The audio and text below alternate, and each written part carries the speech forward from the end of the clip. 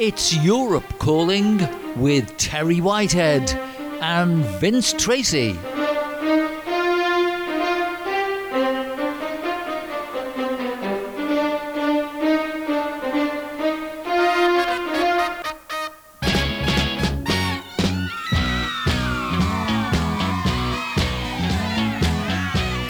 Very good day. Welcome to Europe Calling with Terry Whitehead and Vince Tracy. Our date today is the 21st of December 2023.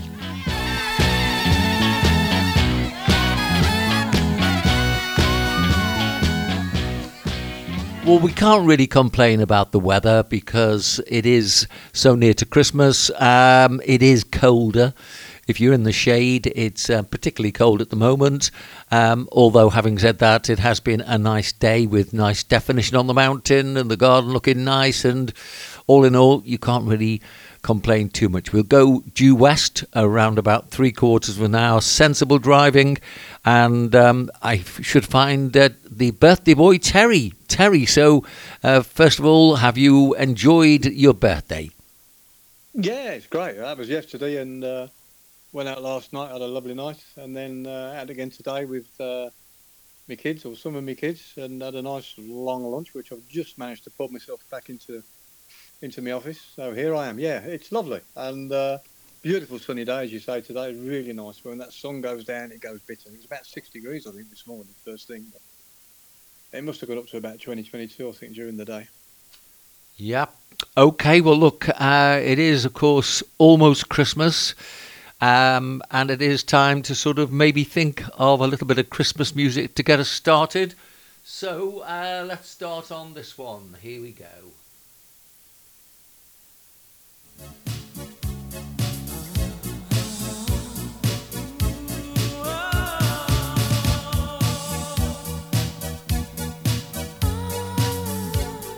Okay, well, it is time to reflect on previous years, etc. And just a reminder that we try to look at the issues as they're presented in the newspapers, perhaps on TV, or whichever way, try to make sense of what we're being shown.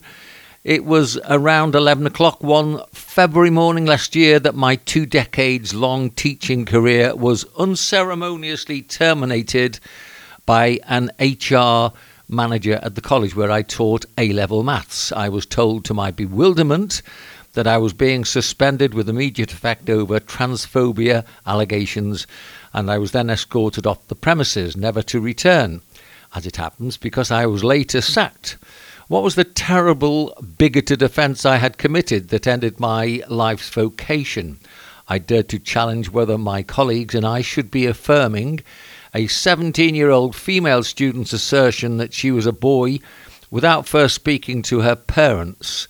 That morning I realised that I had become a casualty of the culture wars, the front line of which is in our schools.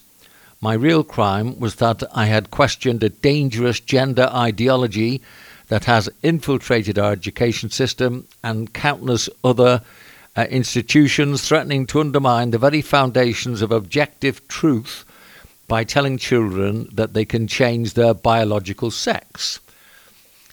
Later in the article, but I am by no means the only teacher who has suffered in this epidemic of trans activism in schools. Teachers up and down the country have been disciplined or dismissed for taking a stand against extreme trans ideology. One teacher, Kathy Kirby, was investigated by Norfolk Police for a non-crime hate incident following social media posts on trans issues. Despite never being told which of her tweets were offensive, another teacher was ordered to apologise to a class of 11-year-olds at a private girls' school for addressing them as girls. One study last year found that 55% of teachers in England said they had at least one pupil who claimed to be transgender. For secondary school teachers, that figure was 87%. Yet until today, that was during the week, there has been a lack of clear guidance about how to deal with gender-confused children, and schools have relied on highly controversial, let's just see this last bit, highly controversial trans activist groups for advice.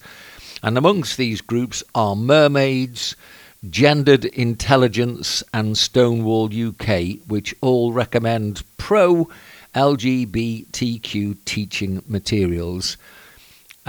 Terry, I know that this nonsense has been going on for a while now, but I thought that was a particularly sad article, and especially when you've got another teacher ordered to apologise to a class of 11-year-olds at a private girls' school. I saw it coming back in the year 2000, nothing like this, obviously, but I knew I had to leave teaching because, quite frankly, it was becoming rather ridiculous at that time. But really, it sort of entered new depths of depravity for my way of thinking. And your thoughts are very important to me. So what do you think? Well, I'm sorry you had to go through that. Quite shocked, really, that back then it was going on. You don't realise how long it has been going on. And it's completely wrong. The only a little thing that I did notice this week in the UK that they'd made a rule, and I caught a brief glimpse of it, they made a ruling that school children cannot be insisted to be addressed by pronouns. They won't allow that anymore, so you can't get the pronoun wrong. Don't make me laugh, will you? Yeah, I could never do your job, mate. I'd walk away. I'd end up like you. I'd be sacked.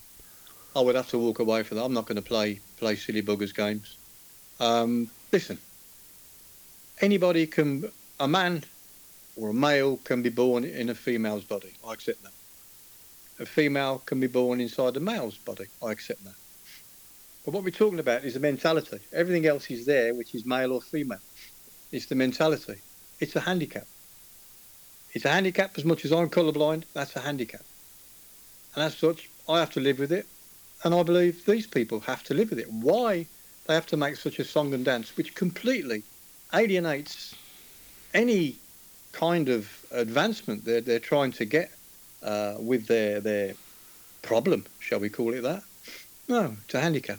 And it's wrong. It is wrong. Yes, I do agree it should be accepted. Even the Pope's come out this week, Vince, and said that gays can be blessed. Terry, so there's a bit... move in a certain direction there, but that's fine. That is fine, and so it should be. That is fine. But when somebody tries to tell me I should address them by a pronoun, they, or whatever, no, that is not on. It'll be a case of you get out of my class. And if a teacher walks into a school classroom with girls and said, "Good morning, girls," and then gets, well, possibly could have been sacked for saying that, of 11-year-olds, and has to go back into and apologise? Not a chance, mate. Over my dead body. Not a chance. No. It's the tail wagging the dog. It's an extremely small minority trying to rule the rest of us, and I'm not having it. I, for one, am not having it. And I don't think any of us should have it. It's belittling my gay friends. I've got many gay friends. I've had gay partners, in a business sense. I'm glad you added that. In a business sense, we were bloody good fun, I promise you, and really good guys. But it belittles their lifestyle, as far as I'm concerned. It's totally wrong. We accept that there's gay people and we accept that there's lesbian people. Fine. There's obviously a point in their life where, in inverted commas, they come out. And obviously there's a period of that will be when they're at school. And I can understand that would be a very confusing situation. But you know what? We all seem to manage it over the years. Nothing really happened at my school to bring any of that to my attention. So I can only imagine people suffering with that handicap managed it quite well and seem to have managed it throughout history, as far as I'm concerned. Obviously, some countries you could be hung for it. And this wasn't that long in the UK where you could be imprisoned for it. So we're not talking that far away. But it's completely... I consider that a natural phenomenon. It is a handicap and should be treated as such. And people will be helped. But I don't go around saying because I'm colourblind I should be known by a pronoun of my choice because I'm colourblind. Not a chance, mate. You get in. There's not all of us who are actually born perfect, believe it or not. We all have little handicaps one way or another, I think. There aren't that many people. and we just get on with life. And what life bends around us, or we bend around it, and we get on with it. But to go through life creating which I could quite easily, and more, with more reason, being colourblind, in as much that every set of traffic lights is against me, every wiring is against me. I have really got a reason to create. I don't. I get on with it. I live with it. I accept it. And I tell people, in my game, in the building game, people saying, do you think this colour would? I say, look, don't talk to me about colour. I'm colourblind. Which, again, is the wrong term. We are not blind to colours. There's certain colours we're confused with, shall we say. We can't see certain colours together. To you, look 3 or 4 different colours. To me, would look the same. So I instruct my clients, do not ask me about tiles and decoration and colours, because I'm colourblind. I have to tell them that, and they laugh. That's the first reaction, is always they laugh. I said, but one in 8 blokes is colourblind. That's a far bigger percentage than gay people or transvestites or whatever. It's a far bigger percentage. But do we make a hue and cry over it? No. I feel I bloody should do, to be honest with you, if this carries on much longer. No, get on with it. I've always got on with it. Get on with it. Live your life. Enjoy your life. Life's short. There's no big deal, is it? When you can't call a pregnant mother, it's got to be a pregnant woman. No, it can't be a pregnant woman. It's a pregnant person now, isn't it? You can't. It's diabolical, mate. Absolutely diabolical. And it's all why? Because the bloody country can't wake up and smell the coffee and get out there and say, whoa, stop this now. This has got to stop. We've had enough of this now. Let's just go back to where we were before and carry on where there wasn't any problem. Because this is creating problems. The mere fact that we're talking about it is creating a problem. And it's totally wrong. And I feel sorry that you had to go through that. Well, mine was not through this sort of stuff that's really happening now, because where I knew I had to change was when they were telling 9-year-old children who were in a primary school that they could bypass the parents and go to the Brook Centre and obviously arrange an abortion and that sort of thing. And I think, quite frankly, all this now is lending itself very, very strongly to any conspiracy theories that I might have wavered about. I think you've got to ask yourself, and I certainly ask myself, why was it that when I go back to the year 2000, which is only 23 years ago, why is it that none of these people seemed to exist?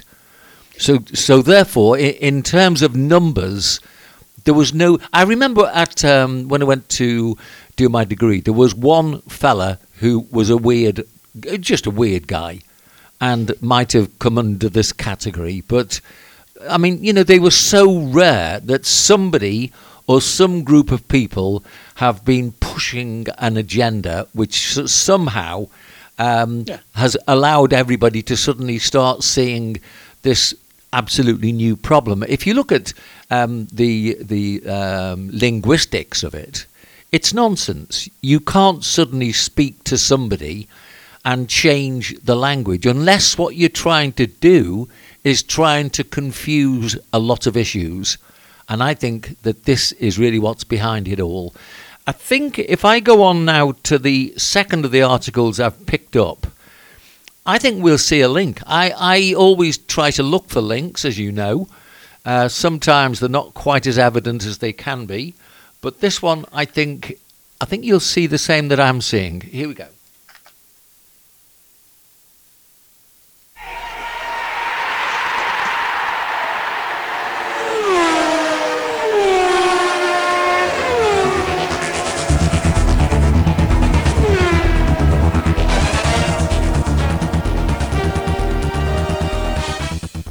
Okay, this was in today's papers. China is working on advanced brain warfare technology, which is said to include devices that can send enemies to sleep and control their thoughts.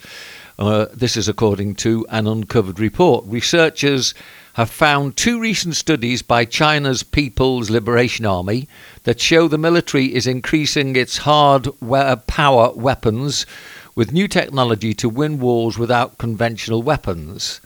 The biological weapons are designed to induce sleep, impair cognition and alertness, as well as impact decision-making. This, by the way, is in the Washington Times, and later in the same article, China is also said to be developing weapons that can be controlled directly by a soldier's thoughts and can manipulate enemies. Other weapons that the Chinese army is said to be working on includes genetic drugs, which are reportedly capable of altering genetic and physiological traits of people and seek to impair cognitive, emotional and behavioural characteristics. Not pleasant reading, but as I say, that's what's in the newspapers today. And I have suspected for a long, long time where a lot of these problems are coming from. This only tends to reinforce the way I feel about it. Over to you, Terry.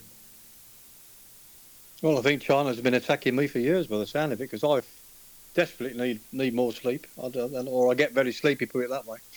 And that's for having technology that stops people making decisions. Well, that's me, pal. Yeah, listen.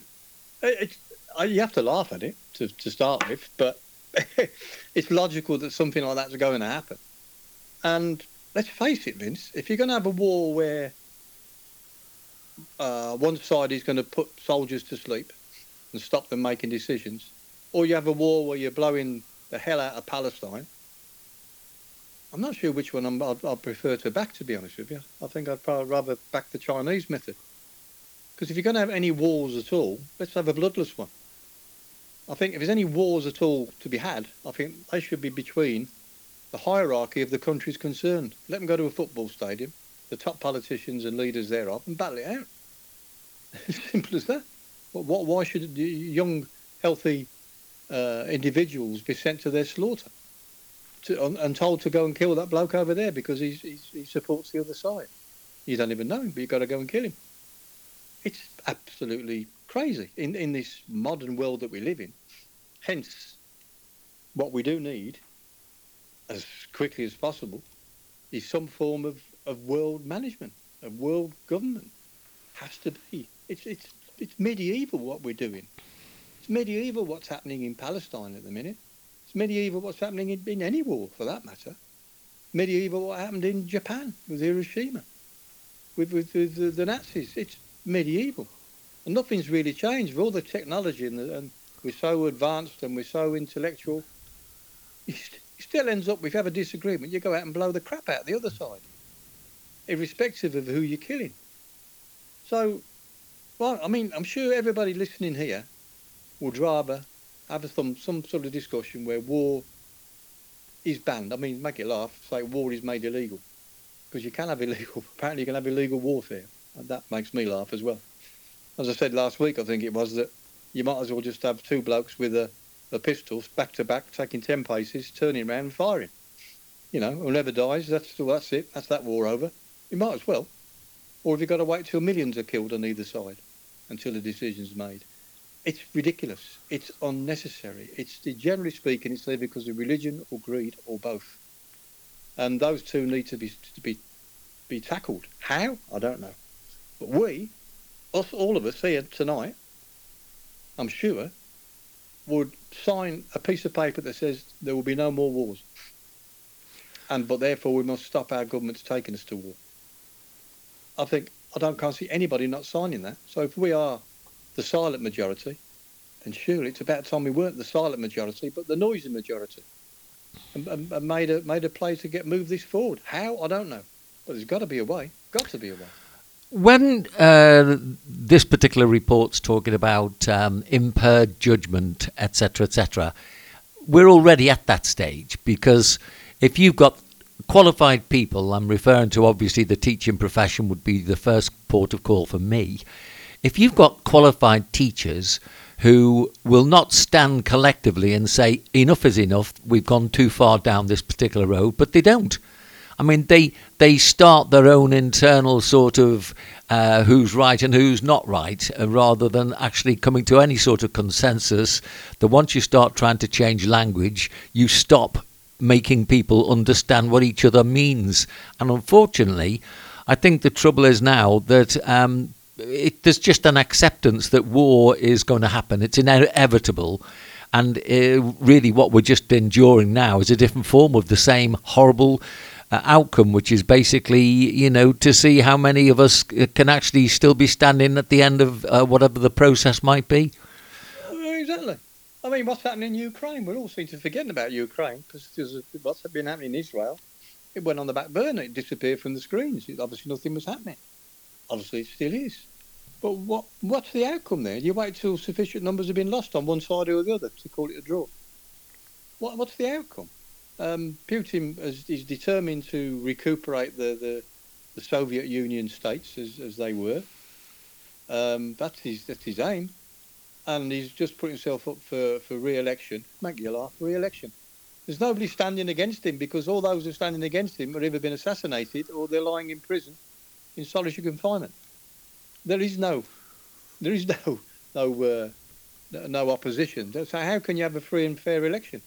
It's a bit like on the Saddam Hussein elections where the joke went that he had the voting paper says vote this side for Saddam Hussein or tick this box to slaughter and kill all of my family. Which one do you want to tick? That's what it's amounts to. They're taking us for idiots, these people. And I can't believe that people in Russia are swallowing what's going on. For God's sake, you've got a huge country, just live with it. This man it's like Monopoly. He just wants to go around putting houses on somebody else's street. It's just got to stop. Because if he wins in Ukraine, he won't be happy that he's got all of Ukraine. Then it'll be Poland. Then it'll be all the other satellite states that existed until he's brought the Soviet Union back, reconquered the Soviet Union, shall we say. But again, don't tell me that the whole of Russia wants that. I think the whole of Russia just wants peace and be able to live without sanctions, without fighting, without wars, and live their lives like we all do. We've all got a short life. We're born into this world and we leave this world. In between time, it should be happiness. Nobody's against that. Nobody wants to create unhappiness. If they do, they need to be eliminated. Nobody wants it. I don't care what side you're on. Nobody wants it. There's no majority that wants that on any side. Chinese, anything you want. Nobody wants it. It's just a handful of people in power. And that's got to be stopped. Okay, Terry, we'll come to Spain next. So, where are we going? Yeah. To Spain.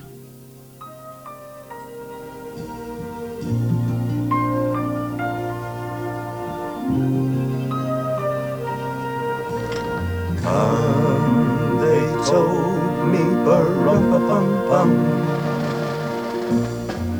a newborn king to see, ba-rum-pa-pum-pum. Okay, just to see whether or not the European Commission can give us any clarity on things. The Commission has no concerns about the impact of Spain's controversial amnesty bill on the rule of law.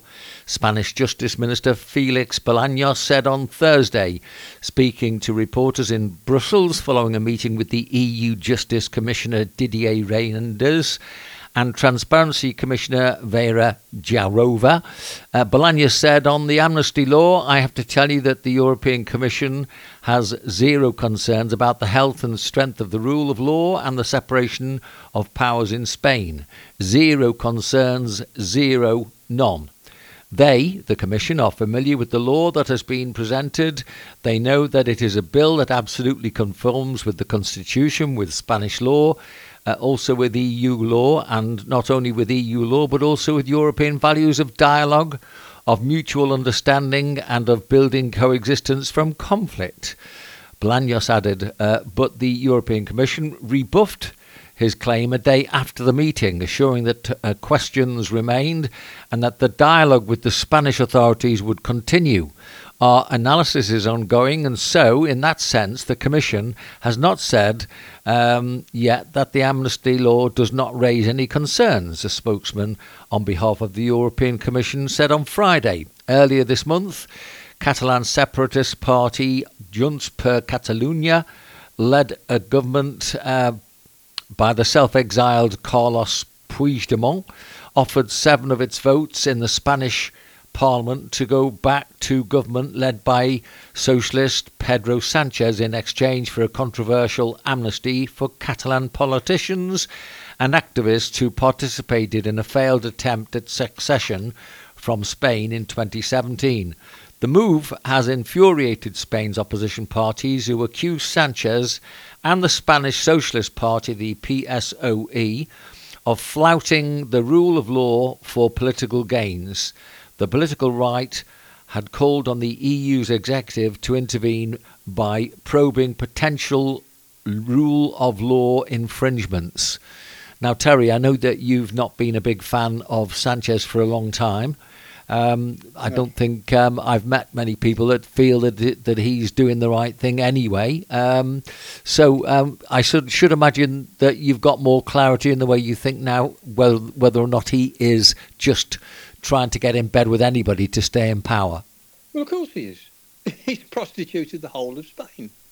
He has slashed the constitution that was earned through decades and decades of civil of blood and starting with the Civil War, progressing through the dictatorship of Franco. On Franco's death, the monarchy was reinstated, democracy was reinstated, free elections started, and this is what we end up with. A prime minister who was in a general election lost the vote. That more people voted against him than for him. Then decided to run around and see what other votes he could hoover up from the minor parties. Still couldn't get enough to form a government. So then decided to go over to the Catalunya Junts, which is the Catalan party, and drop his pants to be severely rogered by the party and the whole of Spain by creating this illegal amnesty against the criminals who were convicted of tyranny, really, of trying to separate Catalonia from the rest of Spain by having illegal elections. They were convicted. Many went to jail. The leaders fled like the cowards they are. Didn't have the courage of their convictions. Fled to Europe. Bolted around France and Germany and ended up in Belgium, where they've been living for many years now. Carles Puigdemont, being the leader of this party, has been living in Belgium, as far as I know, for many years. Yet there's a warrant for his arrest. What did the EU do with that? Nothing. Why didn't they arrest him and send him back? You tell me. I think, is it because he's a politician? Because I think if there's any warrant for my arrest and I was hiding out in Belgium, I'd have my collar felt very, very quickly. Especially when this guy had no problems jumping on television and being in the newspapers and opening his mouth at every moment that he could.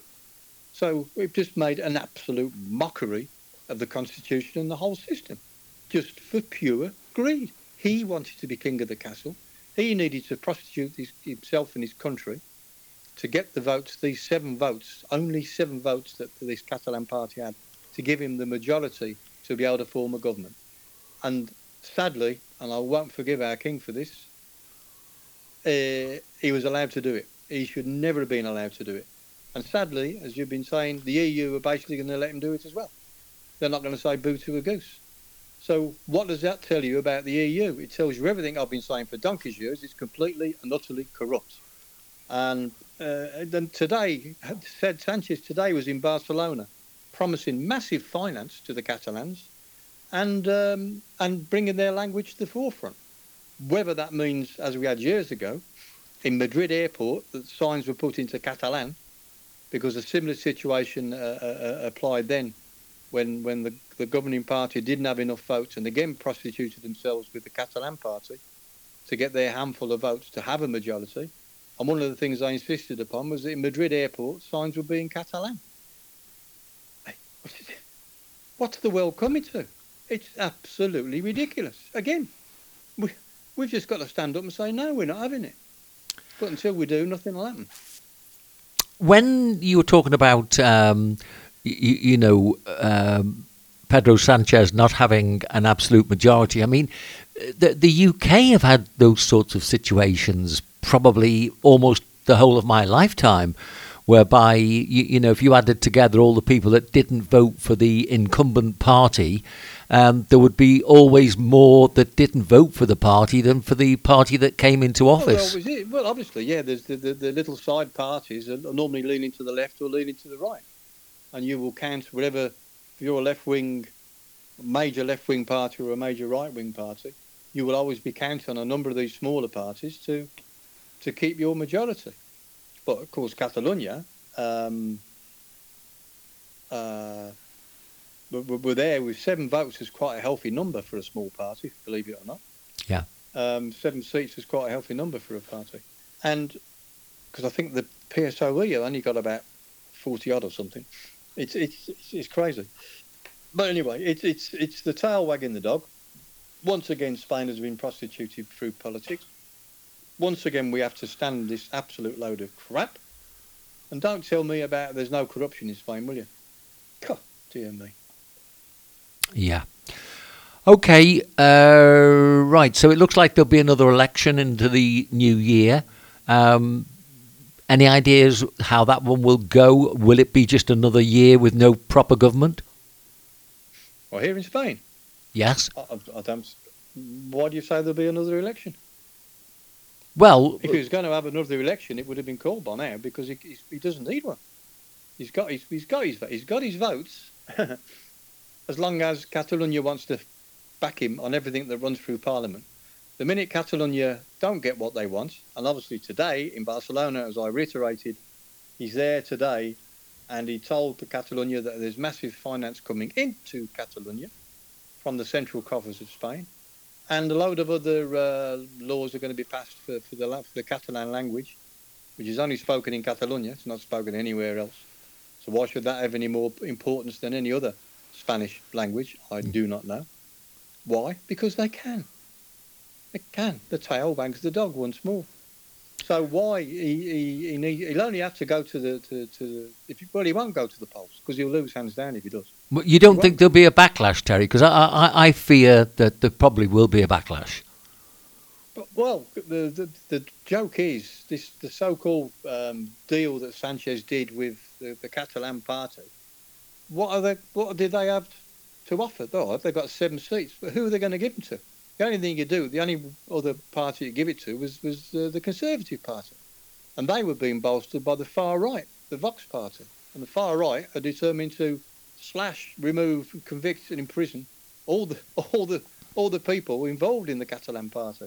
So they weren't going to go to the right anyway.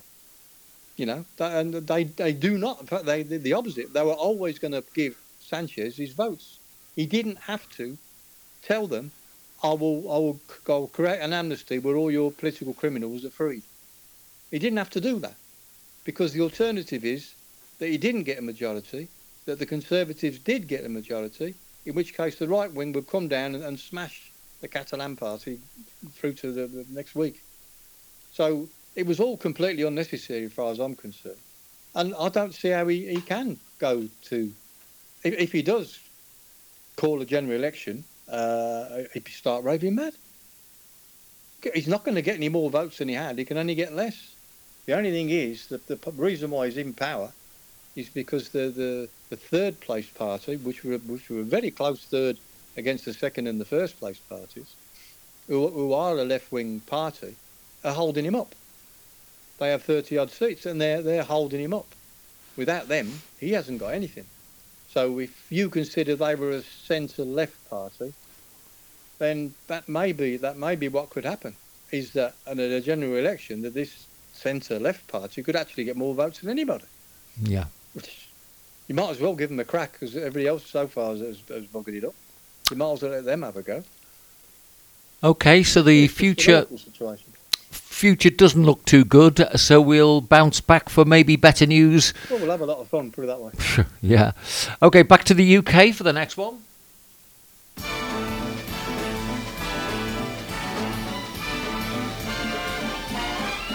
It's the most wonderful time of the year, with the kids jingle bells. Okay, so this was an article that took my eye. Most of the time, workers can expect a pay rise only after they've done a good job. Members of Parliament appear to be an exception.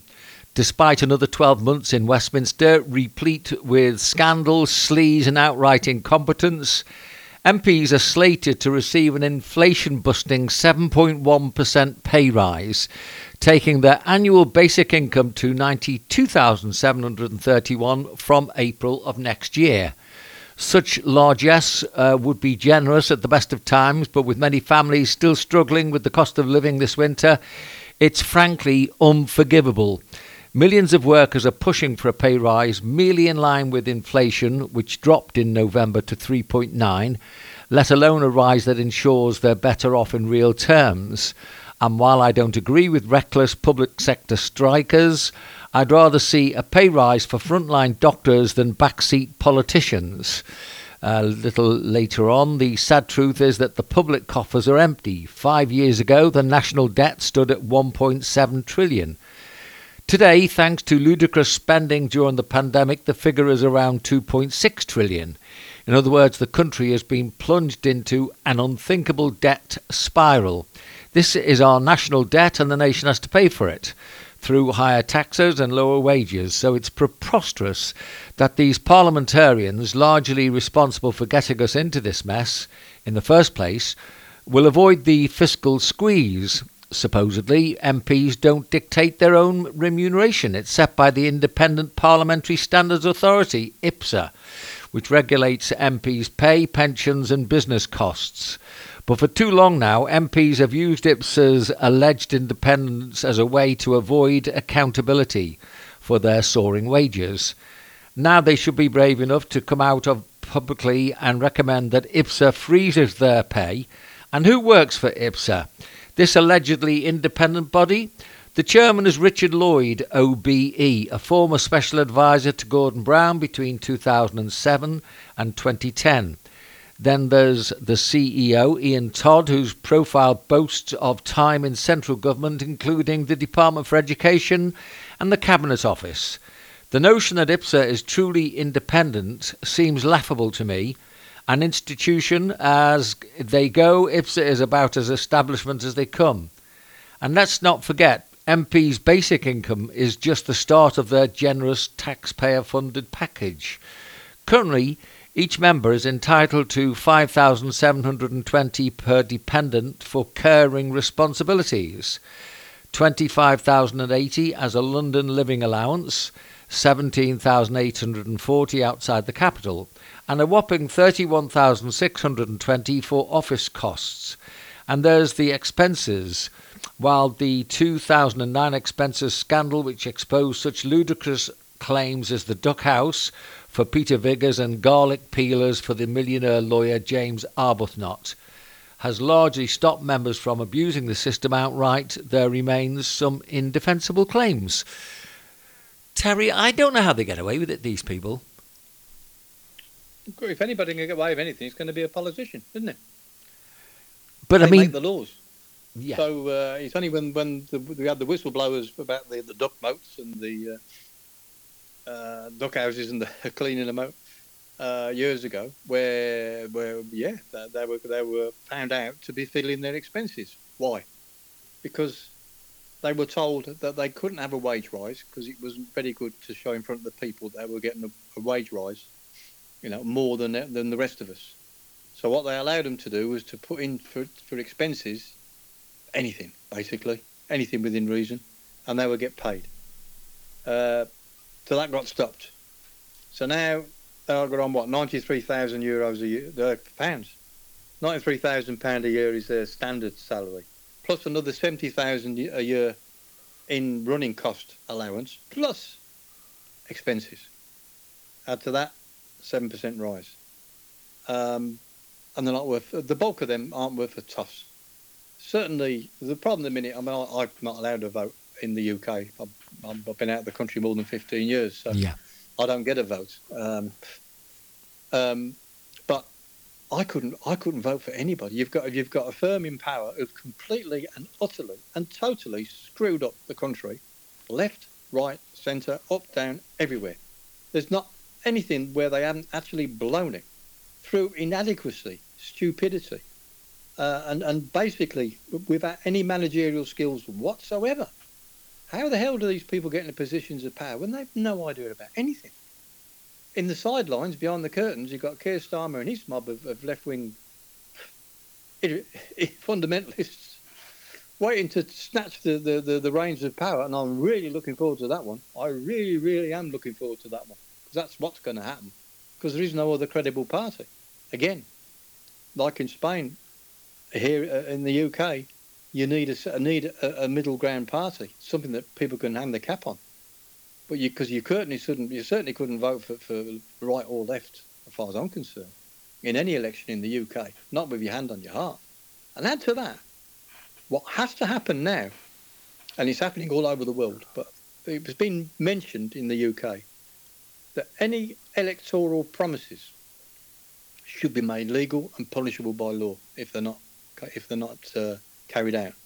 Because on they're called electoral promises, we call them lies. On their lies, that they get voted in. They say free cigarettes for everybody, 100 pints of beer for every bloke, X number of gin and tonics for your missus and bottles of wine, free, everything else, blah, blah, blah, blah, blah. I remember Corbyn was on about free internet for everybody. Yeah, don't make me laugh. You can't even get internet in a lot of places in the UK. Yeah. But they make these electoral promises legal and punishable if they fail to enact them. And that will stop all the crap. Then you're going to get proper electoral promises, you know? And you might have a chance of having a government that actually knows what they're talking about. Whichever side you want to call it, left or right, doesn't make any difference to me. Same as living here in Spain.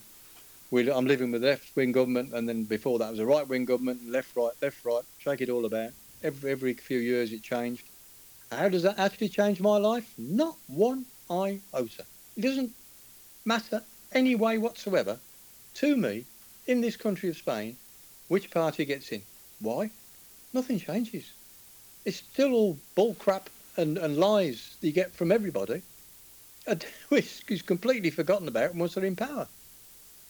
So what is the point of holding a flag for a certain political party when you know full well you're just holding the flag for a load of liars? And it should be made punishable. Electoral promises will be punishable by law should they fail to enact them. Well, I have in other words, to proven that they're just issued more lies just to get your vote. I have to say that as I came away from the United Kingdom in the year 2000, after learning and going and educating myself and trying to understand what was going on, the more that I lived there, the more I realised democracy is a totally flawed concept. You just don't have a democracy anymore. And when you... What percentage of the country goes out to vote? Well, exactly. I mean... 50%, if you're lucky. And depends if it's raining or not, you know? Yeah. But you're lucky to get 50%. Gone are the days where you got 60%. So half the country couldn't be asked anyway, can they? Certainly in the UK. Switzerland's brilliant. You don't vote, you get a fine. You're punishable by law. If you don't go out and vote and exercise your right to vote, you must vote by law. And they have lots of referenda as well as elections throughout the year. When they have their referenda, which is brilliant, the Swiss governments work out policies, they put them to the people. And the people will go out to vote 2 or 3 times a year on a series of legislations. And they have to legally go out and vote. If you're not, it's punishable. Brilliant. Make people be democratic. It's a bit of a play on words, isn't it? Well, for my money, you see, I think until there's an acknowledgement that industry and education are tied in to the voting system, I don't think you're ever going to get any sanity in this, because basically if you're going to tell me that somebody who doesn't even speak the language but because they've lived in the country for a while has got exactly the same right as somebody that's either a captain of industry and made money for the country or qualified as a professional person and has followed one of the professions for donkey's years, you really... Yeah, you're going back to the 1800s, Vince. That's what it was then. It was only landowners and people of wealth that had the right to vote. They were your MPs. There wasn't anybody else. Tom, Dick and Harry never got a chance. But Terry, that's the problem. I agree in theory what you were saying. But if that mythical person, the Tom, Dick and Harry, or Abdul, you consider they shouldn't have a right to vote because he doesn't do anything, at some point or other he must be paying a bit of tax somewhere on the line. And if you are paying tax to a government, then you have a right to say where that money goes. I don't care if you're paying £1 a year or £1 million a year. You have a right to say where that money will be spent, and that's your right to vote, and they should have it. I don't have a problem with that. Goes to 16-year-old kids, as much as it grieves me to give the vote to a 16-year-old kid. Yeah, but I don't. If the kid's out there working and he's earning his money, he's paying his taxes, he has a right to say where it goes. Terry, I don't have a problem with a lot of that. However, if you're going to just think that, in fact, I mean, if anybody's thinking that somebody who's been an educationalist all their life, somebody who's been a captain of industry all their life, somebody that's worked hard all their life, has exactly the same rights as somebody who's never worked, always claimed, and unfortunately there's a lot of those people, you've not really progressed the idea of an education system. I mean, we're regressing rather than progressing, aren't we? Oh, education is by far the most important. There's an argument someone made yesterday in the UK. It was a wonderful argument when I thought about it. He said the first thing that any government should do, whoever gets in, is triple the salary of teachers. Triple it. Then you will get really good people queuing up to become teachers. But having said that, when you've had to put up yourself with what we spoke about initially, who the hell wants to queue up to be a teacher? But that's what you need. You need top quality teachers. And if you're paying a round of drinks to teachers and put them under that much stress that they're leaving the industry, then triple the wages for a teacher. Get rid of all this woke business, number one, that we've been speaking about. Triple the wages of teachers. That way you'll be able to pick and choose through the top cream of people. Then you're going to get an education system. You can lead a horse to water, Vince, but you can't make it drink. If a kid don't want to be educated, he won't be. That's his problem and his wish, and he can go along with that. You have to accept that. You can't make them be educated. It's got to be a choice. But how many are we talking about? 0.001% or something. There's hardly anybody. But I thought that was a brilliant argument. Triple the wages of teachers made absolute sense to me, because the point you're coming from, without education, you have got nothing. No. Well, funny enough, I've got flagged up another article which I'll look at next, which is a primary school in East London has been forced to close early for Christmas after receiving escalating threats against staff and the school. Barclay Primary School in Leighton has been engulfed in row over allegations on a TikTok video that a boy whose age was 8 was bullied for being Palestinian. In a letter to parents, school chief said there was no evidence to support any allegations of bullying or misconduct, but protesters gathered outside the school on Thursday morning chanting, "Barclay, shame on you," and the education is under attack. Now, the problem really, I'm cancelling a call coming in. Won't be a second, Terry.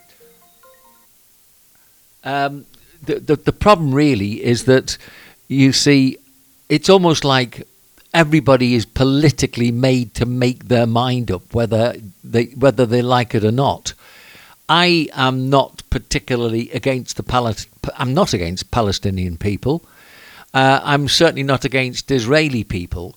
I'm certainly against the likes of terror organisations and what they've caused as problems. But I don't think it's healthy if the schools don't feel they can even make any observation as to whether something is fair or unclear or unfair or whatever it is. What on earth are teachers doing if we don't give any guidance? Well, I had no problem at my school. Every class would have its troublemaker, shall we say, but they were reasonably dealt with, and we progressed learning and being educated. It didn't stop what was happening.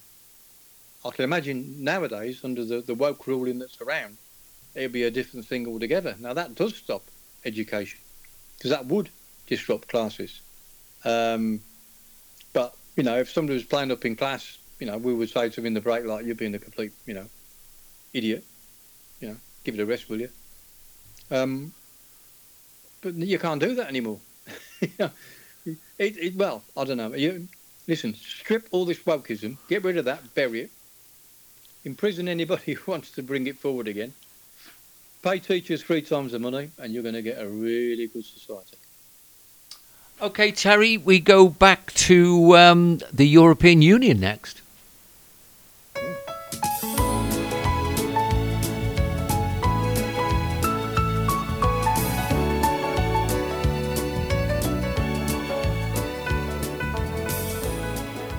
Okay, so the European Union agreed on Monday to slap Russia with a fresh round of sanctions that includes the long-awaited ban on diamonds, a valuable revenue stream for the Kremlin that has until now remained untouched.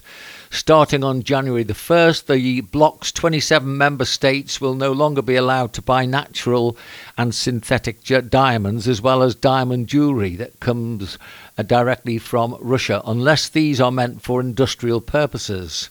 As of the 1st of March, the import ban will begin to cover Russian origin diamonds and jewellery that have been cut and polished in other countries. And by September the 1st, it will expand to lab-grown diamonds and watches containing diamonds. Belgium, the main entry point for Russian diamonds, will use a blockchain-based traceability system to identify and verify the origin of imported diamonds. The raft of sanctions, the 12th since February 2022, also aims to close the loopholes that have pierced through the price cap on Russian oil, which the G7 had set at $60 per barrel. Moscow has, in recent months, sold its product well above the cap thanks to a fleet of shadow tankers and the services of little-known trading firms easily bypassing the commercial constraints the West thought to have under control. The penalties do not alter the $60 per barrel limit, but introduce new measures to ensure the global sales of Urals oil stay within the price cap, like a notification requirement for the sale of EU-made tankers destined for Russia. The requirement will apply retroactively to track down where the tankers sold over the past year have ended up, and moreover the package adds 29 companies to the list of entities linked to Russia's military complex, including firms registered in Uzbekistan and Singapore that are suspected of helping the Kremlin get a hold of blacklisted high tech. Right, have you heard about this? No. Go on. Yeah, no. It's what I'm getting at, what I'm about to say. It's laughable. The sanctions. They get round sanctions. I mean, the mere fact you said the EU are banning the purchase of Russian diamonds unless they're industrial diamonds. Hang on. You're going to ban diamonds or you're not going to ban diamonds? It's ludicrous. They'll just sell it through other areas. They're not being hurt. I mean, what have these sanctions done to them so far? I think they closed down a Big Mac place, didn't they, or something in Moscow? I can't remember. But it doesn't do anything. It doesn't seem to be effective. It's not changing the war. It's not stopping Russia. They're a very powerful nation. They have a lot of money. They have a lot of goods. They've got diamonds. They've got oil. Of course they're going to sell it. I've told you before, I had a client, I'm going back years ago now, back in the 80s, where he literally made over $1 million in one day on trading with a fax machine, because that's all we had in them days. We didn't have mobile phones, we didn't have internet. Using a fax machine and his know-how and knowledge across the world, he bought a series of products from Canada to Russia to Iraq to Australia and 4 or 5 other countries in between. He bought products, sold them into another country, didn't take the money, took other goods, sold those goods into another country, didn't take the money, but got other goods in return, and shifted all those goods all the way down the line to Australia, where where it ended up with oil, was sold into Australia. It started with wheat from Canada and ended up with oil in Australia. And 2 of those countries had sanctions against them. Completely bypassed them very easily. He wasn't buying anything. He was giving them stuff and taking stuff in return. He wasn't buying anything. Yeah. There were no transactions, no monetary transactions whatsoever. And I remember that because he took me out for dinner. He phoned up, he said, I've made over $1 million. This was in the morning, by the way, it's not in the day. In the morning on a fax machine. Yeah. God bless him. Now that is clever. So you can't tell me that in 2023, with internet, mobile phones, and all the technology that we have, that Russia can't buy and sell anything. It can buy and sell anything that it wants, anything whatsoever. Of course it can. It's ludicrous to say that the sanctions have been put on it. The sanctions have done nothing. Done nothing at all. This is going on for a couple of years now. It's 2 years, isn't it? 2 years, February, yeah. The Ukraine war. Yeah. Well, there's nothing. There's no pressure on Russia. Everyone's still driving around and doing things and buying things that they've always bought before. Okay. It's laughable, really. The whole idea of it is the whole idea of sanctions is laughable. I'll give you one last article which maybe needs a bit of clarity. Germany's hotels and restaurants now have little to cheer about this Christmas. The government has just announced it will raise VAT for the food they serve from 7 to 19%. This is from January. Berlin slashed the tax back 3 years ago when COVID-19 hit the economy. Restaurant owners are even more aggrieved as before he was the Chancellor, Olaf Scholz had made an election campaign promise that the tax would not return to its pre-COVID rate of 19%. According to Die Hoga, Germany's hotel and restaurant body, thousands of outlets are now at risk. This is a catastrophe for our industry, for many businesses. According to the Die Hoga survey, 12,000 companies will not survive. They will either give up or go into insolvency. This is Ingrid Harkes, Die Hoga's chief executive officer, telling the Euronews. Germany now joins Denmark, Latvia and Estonia as the countries with the highest VAT rate for food in the European Union. And restaurant owners are worried it's the latest blow for restaurants, which, like the rest of the hospitality sector, suffered the most in COVID lockdowns and are enduring another winter of high energy costs. German culinary classics, including schnitzel and currywurst, are likely to see a price increase of €2 per dish, which many people may not be able to afford in the aftermath of Corona. In the midst of inflation, we simply cannot handle all of this alone.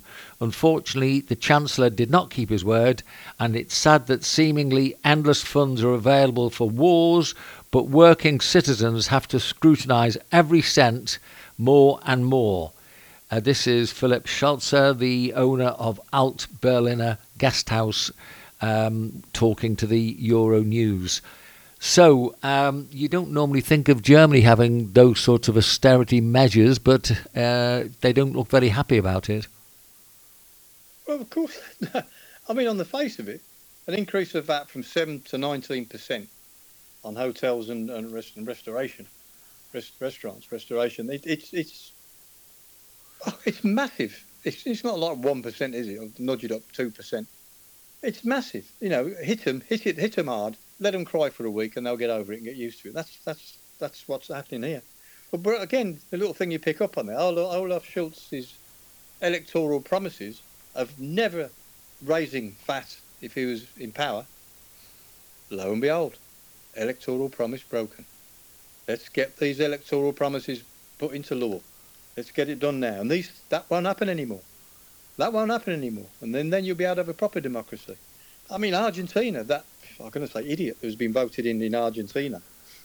The guy who goes around swinging a chainsaw at his rallies. And he slashed up, I don't know, about 20-odd departments at his ministry. Just closed them down. Save money. He's devalued the Argentinian peso. He's slashed the value of the Argentinian peso, which means any Argentinians wishing to buy anything that's imported, it's going to cost them a fortune. You know, forget the foreign car and the rest of it. But everything that Argentina can now sell abroad is slashed in price. So he's going to increase their exports tremendously. Yeah, they're protesting in the streets about it and the rest of it. But wait a minute. He's going to increase. It's a win-win situation.